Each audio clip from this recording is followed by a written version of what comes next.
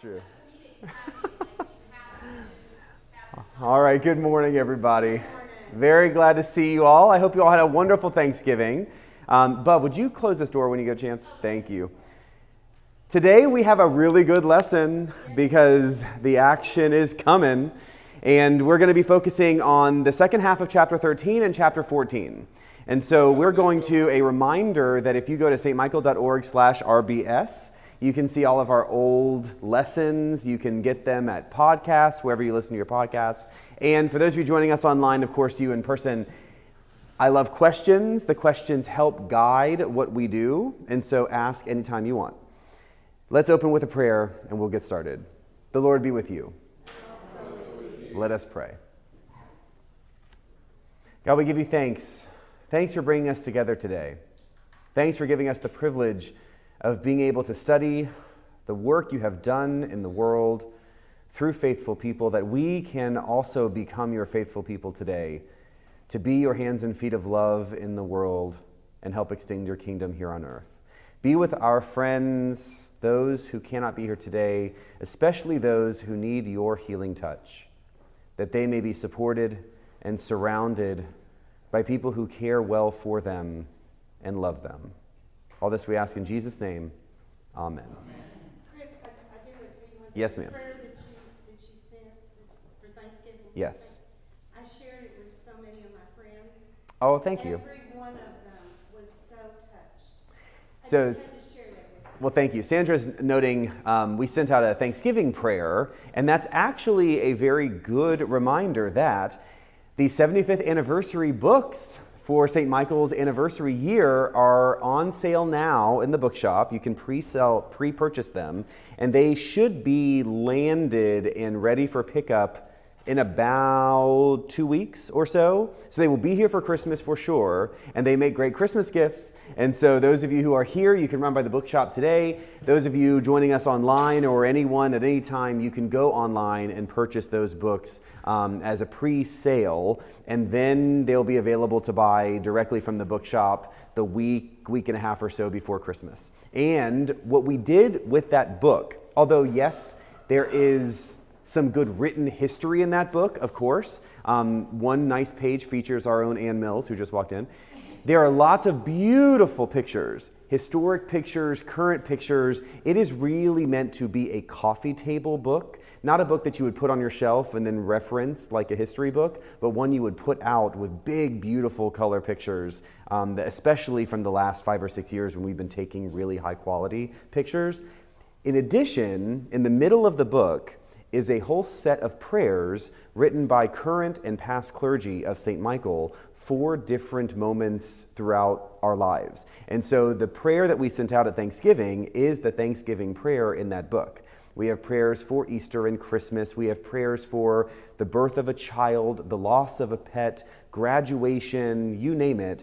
There are all different kinds of life moments, and we've sourced small little collect-style prayers from current and past clergy of St. Michael, just so that it can be useful to you in your life as well. So I don't know about you, but I have attended many large meals with family or friends where the host does not necessarily love praying extemporaneously. And I'm one of those frustrating priests where when someone very graciously says, "Would you pray?" I say, "No, it's your house." And so they love that. And so this is really meant to be a gift for you all so that you can actually do this with your family and your friends in times of need, good and sad. And so I hope you will grab one of those books. Not only is it beautiful, but we hope it is helpful for you as well. They are $5,000. No, they are, I think they're $49.99. Get them fast. Okay. Let's jump in. We're going to begin at the second half of chapter 13. We're going to be chapter 13, verse 17, and there are going to be 4 sections of today's lesson.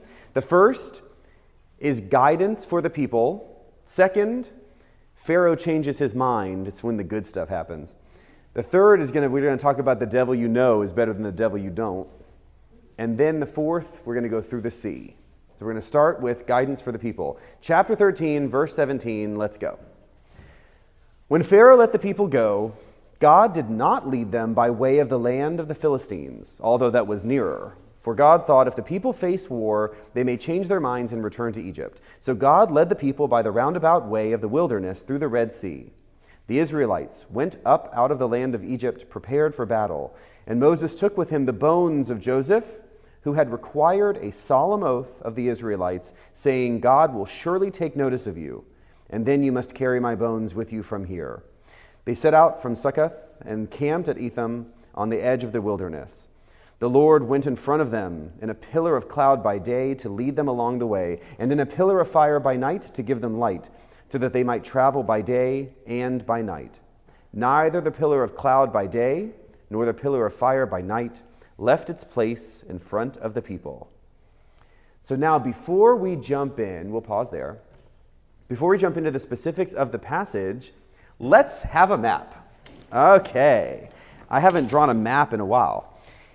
Interestingly, the story that we are telling here is one that we can't really verify with any historic evidence. And we're going to get into that, even though we've got lots of concrete, specific ideas and places happening in these verses, we can't really pinpoint. And so that actually means that we're not positive actually where the Israelites go. And so if we do up our little map, we basically have Egypt over here. Is this showing up on the screen, Cedric? Great. And then we've got Sinai right here. And then obviously as you go up here is Israel. So we've got the Mediterranean Sea right here. And as the Israelites leave Egypt, they leave from somewhere around here, there are essentially three different paths they might have taken. They might have gone a relatively northern path. They could have gone what scholars call a central path, which dips down into Sinai. Or they could have taken a very southern path, which goes all the way down into Sinai. Ultimately, the Israelites are going to go through the wilderness and come into Egypt from the east.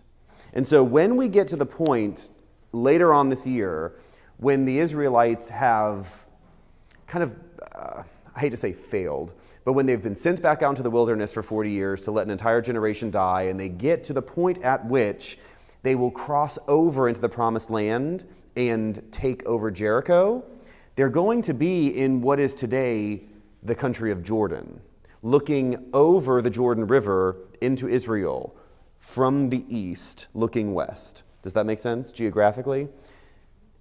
They are in Sinai, in the Sinai Peninsula, where they receive the commandments and they begin what is the formation of the Jewish identity and the Jewish people. But the wilderness that they wander is going to essentially be southern or south of Israel and potentially over into Jordan. You good? Any questions about that before we continue? What is that present day? Here, Sinai? No. Yeah. Over here? It really depends. Essentially, they're going to be in southern Israel. That's kind of this area here. Potentially, they could have gone into what would today be Saudi Arabia. Certainly what is today Jordan. Jordan is over here. If you imagine Israel, I think we've talked before, Israel's tall and skinny. It's only just over 100 miles east to west and about 400 miles north to south. Israel is bordered on its east side by Jordan, and it's the Jordan River that runs from Galilee in the north all the way down to the Dead Sea that creates the border between Israel and Jordan. And so when they look out over the promised land, they're actually standing on some of the mountains in western Jordan, looking over the Jordan River into what is today Israel. Jericho is actually just north of the Dead Sea, just across the Jordan River. That's where essentially John the Baptist would have gone to baptize people in Jesus' day. And Jordan River, if you have ever seen, say, the Mississippi River, it's not that. The Jordan River is what we used to call a ditch when I grew up. And so it really is not much. It's some water. It's enough to maybe go down to your knees or maybe even to your waist if the water's really high. That's it. And it's dirty and gross. So anyway, that's the Jordan River that runs north to south here that divides Jordan and Israel. Any other questions? All right. Thank you, Map. Let's jump into these verses. The people have finally been released from Egypt. Good news. As we remember from a couple weeks ago before Thanksgiving, a lot of people are leaving Egypt. 600,000 men plus women, children, and the like. It also could be 600,000 households. It could be that it's 600 households, not 600,000. The Hebrew is a little indefinite, so we're not entirely sure. The real point is it's a lot of people. And it could be a lot of people or it could be a lot of people. But one way or the other, we've got a massive amount of people walking out into the wilderness. As noted in the map, when you look at Egypt to Israel, there's that curve around the Mediterranean. It's important for us to note civilizations existed and they traded with each other. So there were roads, there were trade routes. Egypt, as a major civilization, would have absolutely traded with some of the other Near East or Middle Eastern civilizations at the time, Babylon, Persia, you name it. So there would have been roads that followed the curve of the Mediterranean from Egypt up into Israel. Israel was essentially a land bridge of sorts between some of the big African nations like Egypt and Ethiopia and some of the Middle Eastern or West Asian nations like Persia and Babylon. Israel was not the easiest land for agriculture. And so although it wasn't bad, it wasn't great. And so you had empires, that's a little strong. You had groups, tribes, like the Canaanites, who lived in what is today Israel, but they were always kind of the second-tier tribes or groups because the Babylonians, the Persians, the Egyptians, they wanted the really fertile land. And so they took the top-tier land and left the second-tier land, like the nation of Israel today, to lesser tribes that were just not as strong. Israel may not have been a great place to grow a lot of stuff, but it was also relatively flat by the coast. And so obviously, if you're creating trade routes, you don't really want to go up and over mountains. If you can help it, you want to stay as flat as possible to be able to draw carts and walk animals and all of those things. What is interesting about this note, if you look at verse 18 of chapter 13, I should say there are multiple good notes made, at least 5 in these opening verses of today's lesson. In verse 18 we see, God led the people by a roundabout way of the wilderness toward the Red Sea. What is being noted here clearly is they're not taking the normal route. If you were to go from Egypt to Canaan, Israel, the Promised Land, whatever you want to call it, you would have taken the roads that were up near the Mediterranean. Had the Israelites taken those roads, they would have encountered Egyptians, and that is problematic. Because if they were to encounter Egyptians, the Egyptians could have stopped them, could have bugged them, could have, who knows. And so instead, they're taking that southern route down into Sinai. Now, how south they went, we really don't know. But they went far enough south that they're essentially going to a place where there are no roads. So they are kind of out in this uncharted kind of area. Second, yes? Where is the Red Sea on your map? Oh, good question. Okay, where's the Red Sea on my map? So,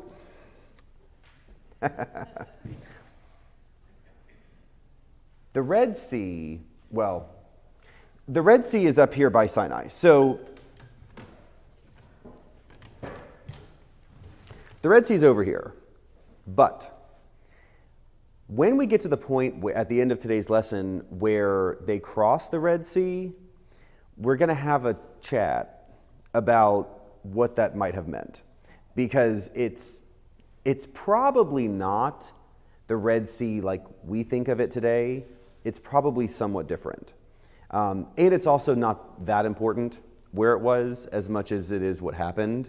And so we'll get there. But essentially you're talking about there are these two seas or gulfs that flank the Sinai Peninsula. And it's likely when they crossed, they're crossing right here in this northwestern kind of tip of this gulf. The Red Sea kind of keeps going out beyond the Sinai Peninsula. But it's likely that when they have their moment, when they cross on dry land, it's going to be this northwestern tip right there between Egypt proper and the Sinai Peninsula.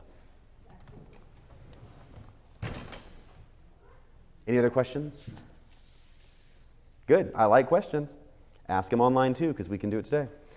Let's keep going. So we saw in the beginning of verse 18 that they went a roundabout way. In the second half of verse 18, we see the Israelites went up out of the land of Egypt, prepared for battle. And that's an interesting note, isn't it? The Israelites understand, well, let me say it this way. As the story is being told, the way the story is being told by our storyteller is that the Israelites had some sense that they were not going to have an easy go of this, which of course makes sense. Traveling off the trade routes at this time would have been dangerous anyway. I can remember, I don't know how many of you, it's one of those things where we don't think much of it. If we were to say, drive to El Paso or something from Dallas, we know that there are going to be hours of driving in the middle of nothing, right? I mean, like, for real nothing. Here in America, that's just kind of what you do on a road trip. I can remember 11, 12 years ago now, Nicole and I went to Egypt, and we are the quintessential Americans, right? We go to Cairo, and we think we want to go down to Luxor and Memphis to see some of the big stuff, so we took a train, great. We're back in Cairo, and we want to go to Alexandria to see where the coast and where the new library is. If you've not been to the new Library of Alexandria, it is a phenomenal building. It's amazing. So we just hired a driver, right? Because we didn't have a car, and we're like, yeah, let's drive up to Alexandria. We're looking at the map, and we're thinking, that's like, 2.5 hour drive, not that bad. So hire a driver, this random nice person that we don't know from Adam, drives us out of Cairo. And we're driving, and we're looking around, and there is nothing. It's like driving out to El Paso. And he stops because he needs gas. And we pull over, and it's one of those, like, it's got 2 pumps and a little building, and there is nothing. And he walks into this store, and I turned to Nicole and I said, I'm pretty sure this is how Americans get abducted abroad. I was thinking, like, this was not smart. This is, and obviously I'm here. We did not get abducted. But in the wilderness where the Israelites are, you can think sort of like totally undeveloped rural West Texas. There's just nothing. These are not mountainous, really, areas. They are arid. You're not having to go through the forests of western North Carolina. That's not what this is. This is like bare, flat land as far as you can see. And so these people are walking these paths, but even though they are so rural, they're going to encounter some resistance. And so as the storyteller tells this story, there's already this hint here that the Israelites know they're going to have to fight their way through at some point. So they are ready for battle. Let's keep looking at some of the details here. Verse 19. Moses took with him the bones of Joseph, who had required a solemn oath of the Israelites, saying, God will surely take notice of you, and then you must carry my bones with you from here. Joseph brought Jacob and all of his brothers and their households to Egypt 400 plus years ago. And before Joseph died, Joseph made the Israelites promise that when God finally saw them, now that's very interesting, isn't it? There is this acknowledgement that there's going to be some time here where they're going to sense that God is not with them, but God's going to see them. God's going to take note of them. And we saw that in in chapter 1 of Exodus, where God saw the people. He heard their cry and he acknowledged them. And so Joseph's promise is now coming to fulfillment. Once God sees you, and God takes you out of here, and God takes you back to the land that you've been promised, take me too and bury me there. And so they are fulfilling this promise that their ancestors made to Joseph before he died. Verse 20. They set out from Succoth and camped at Etham on the edge of the wilderness. Now here we get to the place where our historicity begins to come into question. This place, Succoth and Etham, where is it? We aren't sure, not positive. It could be that this was a border town in Egypt that is known as Tekoa. It could also be that this was one of those cities that we saw in chapter 1 of Exodus that the Israelites actually built, named Pithom. We don't know. But it does seem to imply that they've essentially reached the edge of the Egyptian empire, and when they cross from this place, they're essentially crossing out of incorporated Egypt, so to speak. And they're really going wilderness. So now it's different. It's not just rural Egypt. It's kind of nothing. It's almost the empty space where who knows who lives there.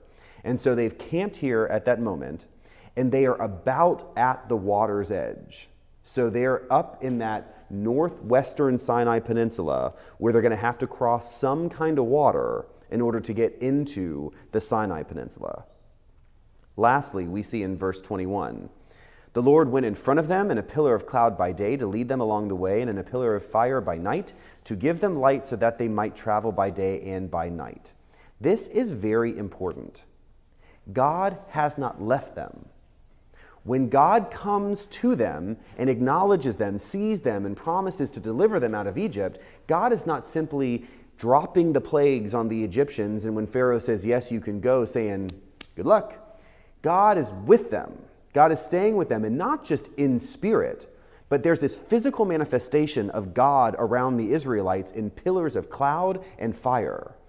Visually speaking, God is the line leader of the Israelites going out into the wilderness. Whether that's at night or by day, they are traveling and they are pushing. And it's an interesting idea that all of these people are traveling so constantly.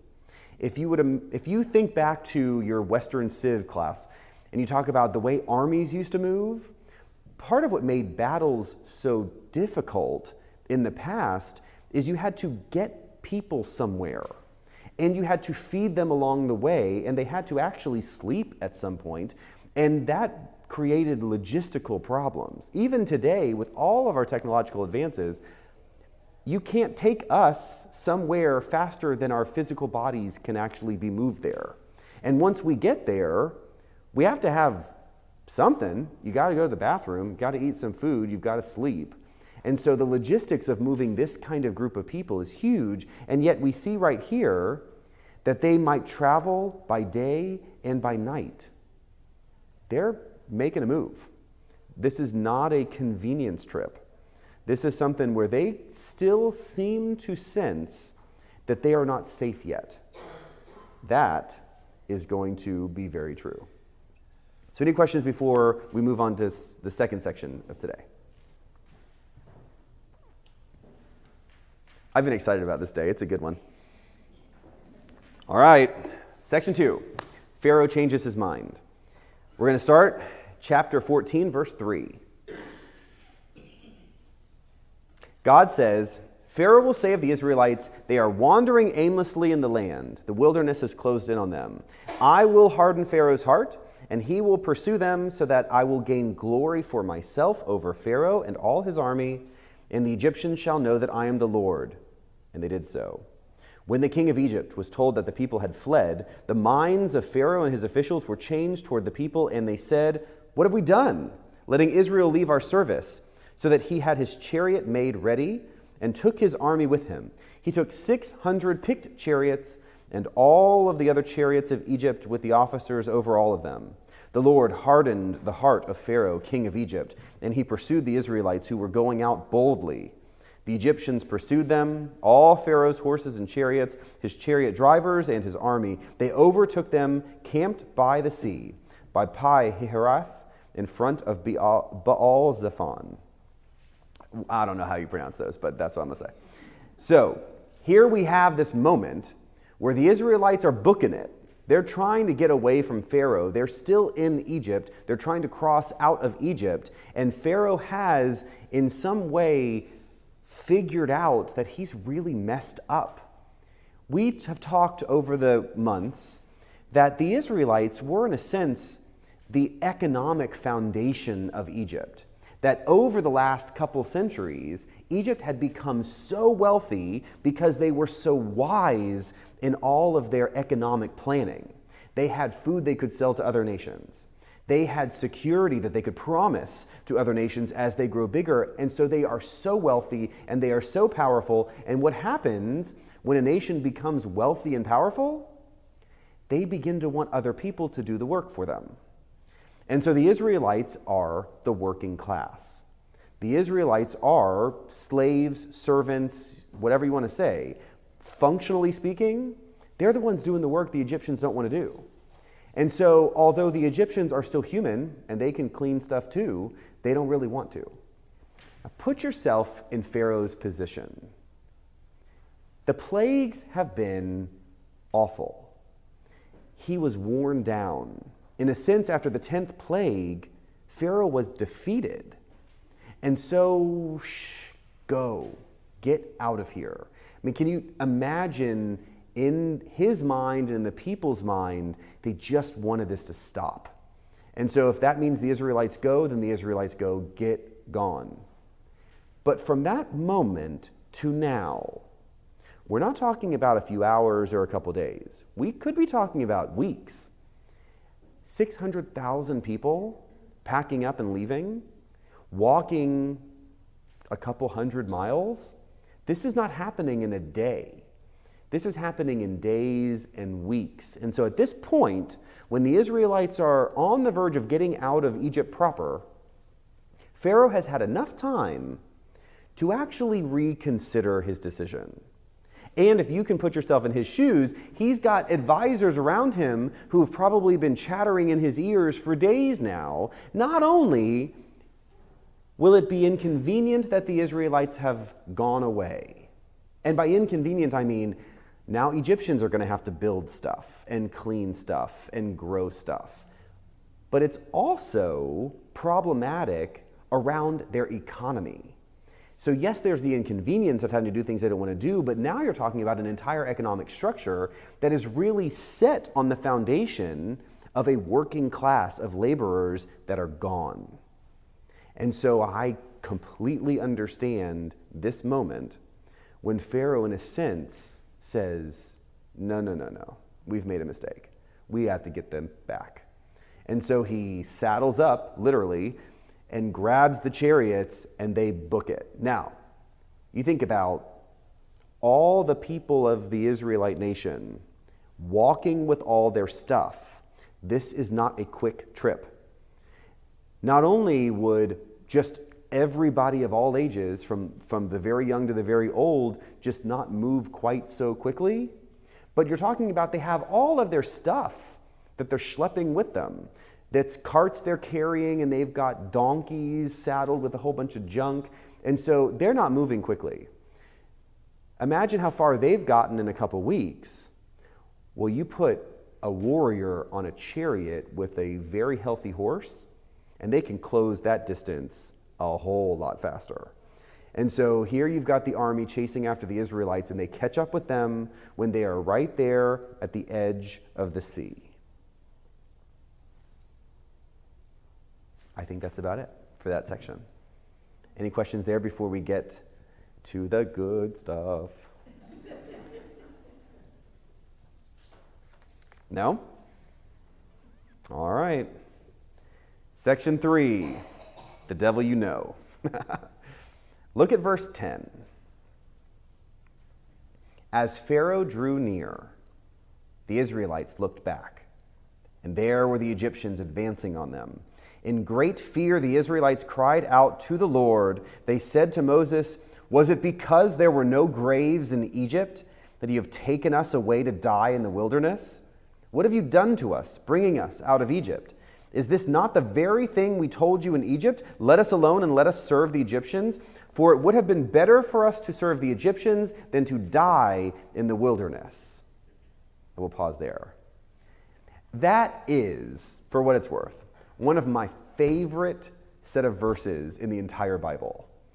There is something so human about this moment that we can all relate to.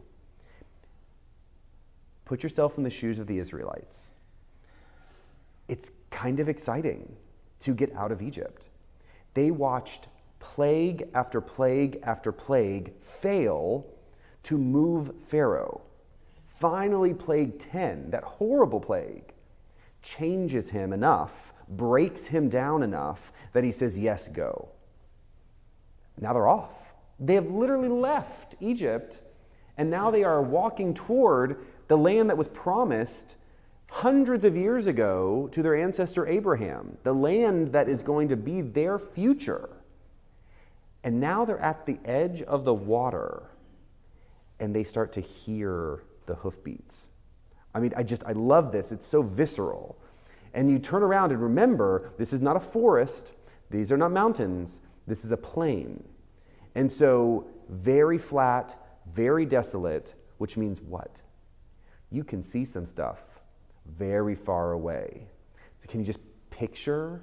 They turn, and there's the dust cloud of the chariots coming at them.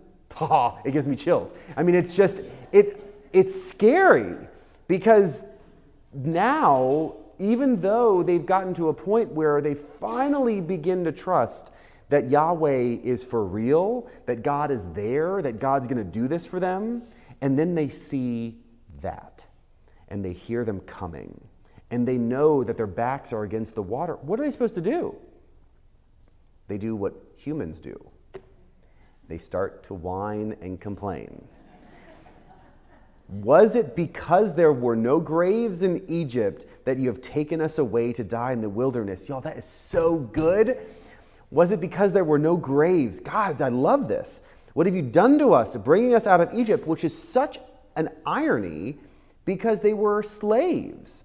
What have you done to us, bringing us out of Egypt? I'm sorry, what have you done to us, freeing us from slavery? It's crazy. And then they say, this is the thing we said. We told you this was going to happen. Leave us alone to serve the Egyptians because it would be better to serve them there in Egypt than to die out here in the wilderness. All right. We know this. We may not have had our backs against the water to hear the chariots coming after us, but think of a time when you were absolutely certain that you were blessed. Put yourself in a place where you can remember a time where life was so good and people were so good and everything seemed to coalesce so well, and you knew you were blessed. We just spent last week, I hope you did, saying thanks for just good stuff. And it doesn't mean everything's perfect, but we have this moment where we are grateful for the things we have, for the blessings that we have received. And how many times do we say when things are going well, we are so blessed? And yet, when stuff goes wrong, and when people get hurt, and when we lose, do we then also say, thank God we are so blessed? Not usually. Usually we say, were there no graves in Egypt that you would have let us die out here in the wilderness? I mean, we can pivot so hard from what is blessing to railing against whatever bad thing has happened to us, we know exactly what this is. And here in this moment, there might be nothing more human than this moment, which is so helpful for us. We are called by God into a way of life that's mostly not convenient or easy, but is so very good. And we're also called into a way of life that understands that blessings do not always make us happy. Happiness is a wonderful accident, but happiness is not the point. I don't know about you, but I hear all the time people wishing for others to just be happy. What do parents say about their children? Which is, by the way, mostly a lie. I just want them to be happy, right? BS. Most parents want them to be doctors or whatever. But still, we can't really say that. So we say, we just want them to be happy. That's not entirely true. But happy is not even the right thing to say. I would much rather my children, now believe me, I'm totally guilty of all of this too. So that's why I know we all are. So yeah, happy, that's fine. I would much rather my children actually be grateful than happy, or feel secure than to be happy. I mean, I think there are much higher goods than happiness. Happiness is so cheap that it's so easy for us to think we're supposed to be or want to be, or that that's the best goal, so that when we're not, something's wrong. It is a problem. And in a sense, the Israelites are in that same kind of place right now where they were happy. Now they're not happy.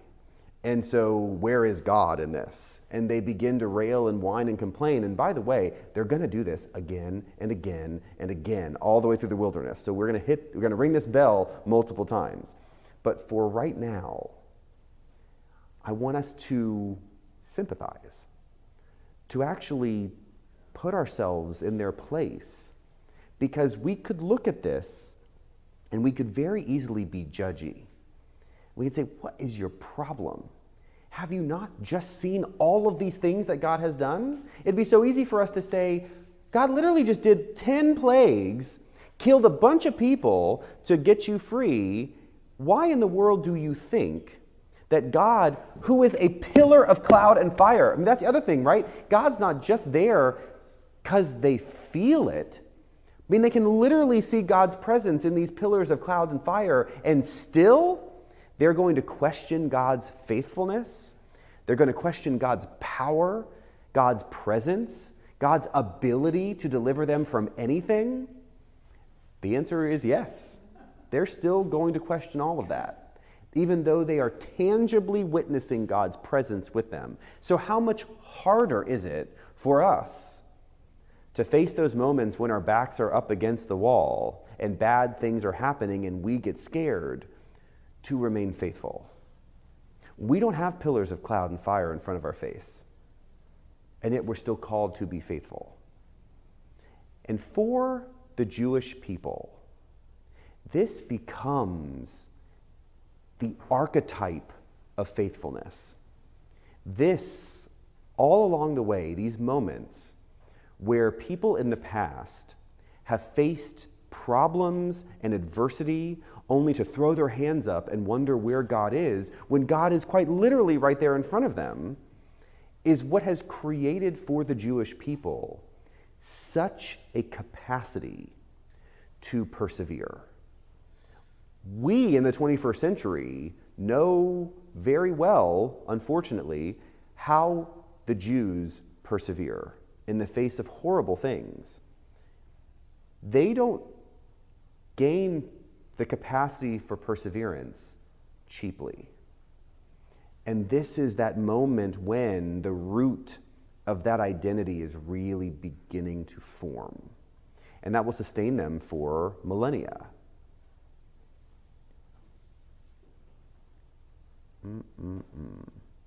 Look at verse 13.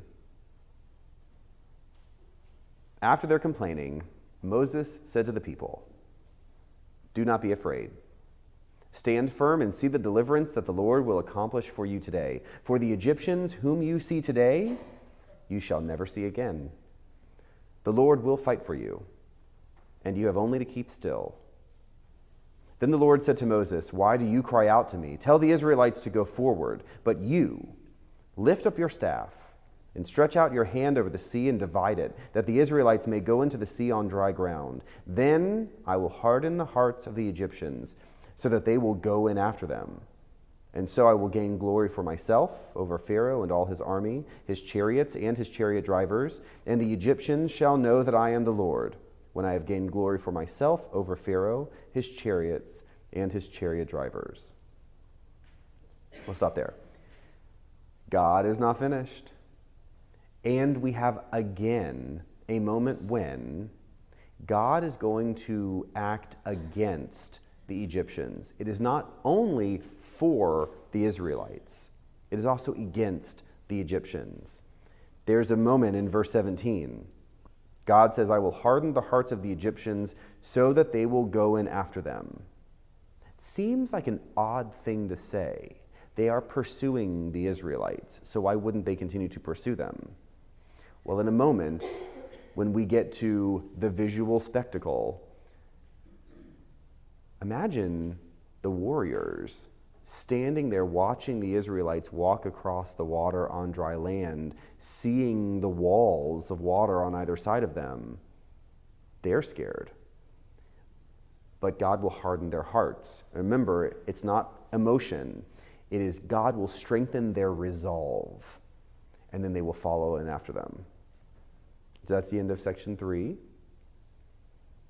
We pivot here to the last section of today's lesson with this fundamental idea that God is not finished, that even though the Israelites have lost faith in God, God does not lose faith in them.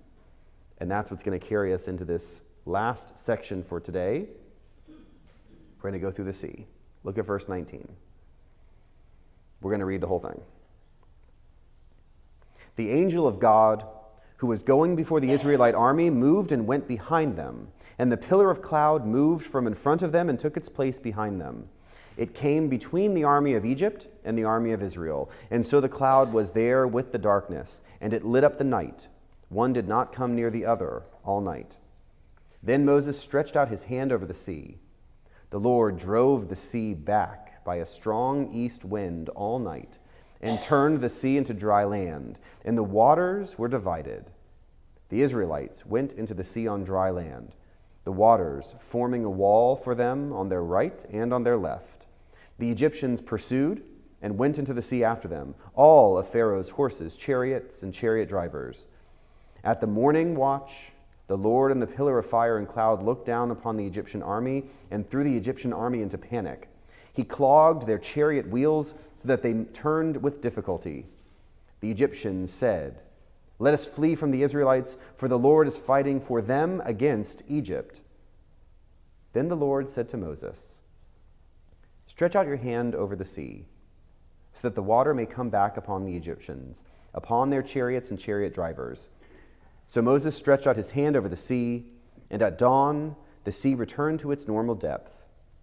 As the Egyptians fled before it, the Lord tossed the Egyptians into the sea. The waters returned and covered the chariots and chariot drivers, the entire army of Pharaoh that had followed them into the sea. Not one of them remained. But the Israelites walked on dry ground through the sea, the waters forming a wall for them on their right and on their left. Thus the Lord saved Israel that day from the Egyptians, and Israel saw the Egyptians dead on the seashore. Israel saw the great work that the Lord did against the Egyptians. So the people feared the Lord and believed in the Lord and in his servant Moses." And we'll pause there. This story is captivating. It is so visually dazzling that when we think of the story of the Exodus, it's hard not to think first of the crossing of the Red Sea. It's incredible. And I don't know how many different times I've seen this displayed in a movie, but it's wonderful to see these walls of water, people walking across, the water comes crashing back down. But this is a hard story to hear. Like the 10th plague, This is mass death. The Egyptians, they're working for Pharaoh. These are just people in the army who are following orders, and they are devastated. We know at least 600 plus are there with Pharaoh. The way that the story is told, it seems to indicate it's 600 plus, multiple times more than that, are there at the army. Thousands of people have now died. It is both horrible and also an opportunity for the Israelites to give thanks for being delivered from Pharaoh, to have crossed this line and to be safe now. They're on the other side of the water. That water is a place where essentially they know it's too difficult for Pharaoh to chase after them. That and, of course, Pharaoh's army is, in a sense, devastated and gone. We might wish to explain this away with some literal ideas. So let's take a moment and pause to say there is a historic consideration here. I do not know how many different articles or stories or whatever I've read from people who try to explain how this could literally happen. So maybe it's a miracle. So let's start with one option is Moses raised his hands up, and just like Cecil B. DeMille, it went whoop, and there were big walls of water, and they walked across, and it was just that kind of crazy. Two, that there was some odd way in which wind blew or the tide went out or there was some sort of gravitational pull. I even saw something where the moon was really close to the earth that night, and so it pulled the water farther than normal, or whatever. That kind of stuff to me is a little beyond necessary. Third is that don't worry about how it happened or what happened. Instead, the idea of the story is that God remained faithful to the Israelites even when the Israelites were not faithful to God. There's the power. When we really look at this story, we can get way bogged down into the how did that happen and what actually happened and who did it happen to and all the other stuff. And instead, we miss the forest for the trees. The real point of this story for the Jews in history and for us is that the Israelites did not deserve God's deliverance. Did you hear that? They did not deserve this. They did not earn this. But apparently God thought they were worthy. And so God delivered them. God saved them. God took them to a place they could not go themselves in order to protect them from whatever pain and heartbreak and loss was in their past. Hey, that sounds good. That might even sound Christian. Did you hear that? We are connected to this kind of story where we do not earn God's love, we do not earn God's salvation, God's grace, God's deliverance, and yet God thinks we're worthy. That is the message that we as Christians have received. It is also the message that has undergirded Judaism from the very beginning. And we see that here if we can get beyond the whole, did the fish die if they didn't get in the water when they went? Don't worry about that. Instead, they were delivered. Somehow, they got across the water and they got into the wilderness. They got into Mount Sinai. They created this incredible religious tradition, and it's all because God's faithfulness in them, and to be grateful for that kind of fidelity. I want to look at the very last line, verse 31. Israel saw the great work that the Lord did against the Egyptians, so the people feared the Lord and believed in the Lord and in his servant Moses. The people feared the Lord. They feared and they believed. It's kind of interesting. We, as Christians, I think far too often make Jesus out to be our friend. Buddy Jesus, friend Jesus. Have you seen that funny t-shirt? I love it. I owned one. I probably still have it somewhere. Where it's Jesus is like this. Buddy Jesus. Jesus is not our friend. Jesus is our Savior. God is not our friend. God is not a warm hug. God is God. Think back to moments when you have really felt God's presence. We have been in a holy space. I love the term thin place, where it feels like heaven and earth are just right there next to each other. That kind of moment can make you feel sort of tingly. And when God is really there and you really feel it, there's also kind of a little bit of a scary moment, because God is still God. And yeah, it's nice to feel God's presence in that really strong way, but it's also a little scary because God's presence is intimidating. And Moses will find this out. When Moses goes up on the mountain, receives the commandments, and he comes back and his face is all shiny. And I love that scene when Charlton Heston comes down and it looks like he's had a lot of Aquanet, in his hair. There is that kind of feeling when God is really there with you. It's kind of like blow you back. In this moment, the Israelites fear and believe. And what is interesting is that I do think the writers of Exodus intended to draw a line to the very beginning of Exodus, chapter 1. Chapter 1, verse 15 is this. The king of Egypt said to the Hebrew midwives, one of whom was named Shiphrah and the other Puah, when you act as midwives to the Hebrew women and see them on the birth stool, if it is a boy, kill him. But if it is a girl, she shall live. But the midwives feared God. I remember way back in the beginning, we talked about how the Hebrew word for fear is also the same word as revere. And so back when the midwives feared/revered God such that they resisted the power of Pharaoh. Pharaoh, all powerful on earth, they were still afraid of God. They still revered God more. And so they refused to kill these babies and instead lied and said, the Hebrew women are too strong for us. But what really happened there is you had these two midwives. Remember, named women means very important. Their fear and their reverence actually called them to be better than they would have been otherwise. And now, really, for the first time since then, we get a very similar phrase, that the Israelites feared and they believed in God.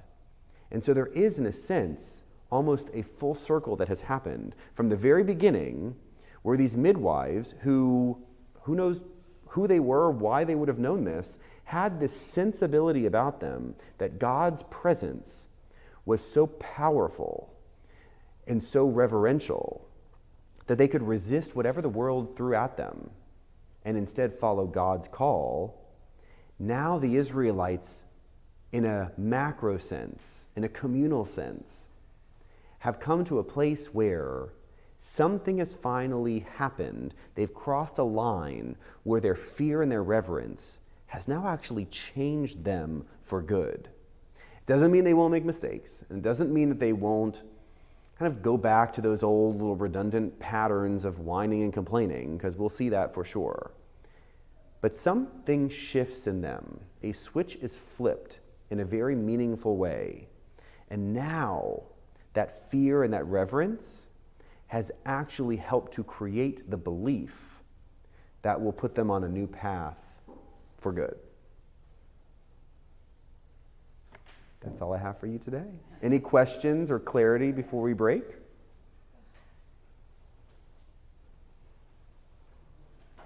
All right, well, happy Wednesday. I'll see you all next week. Bye.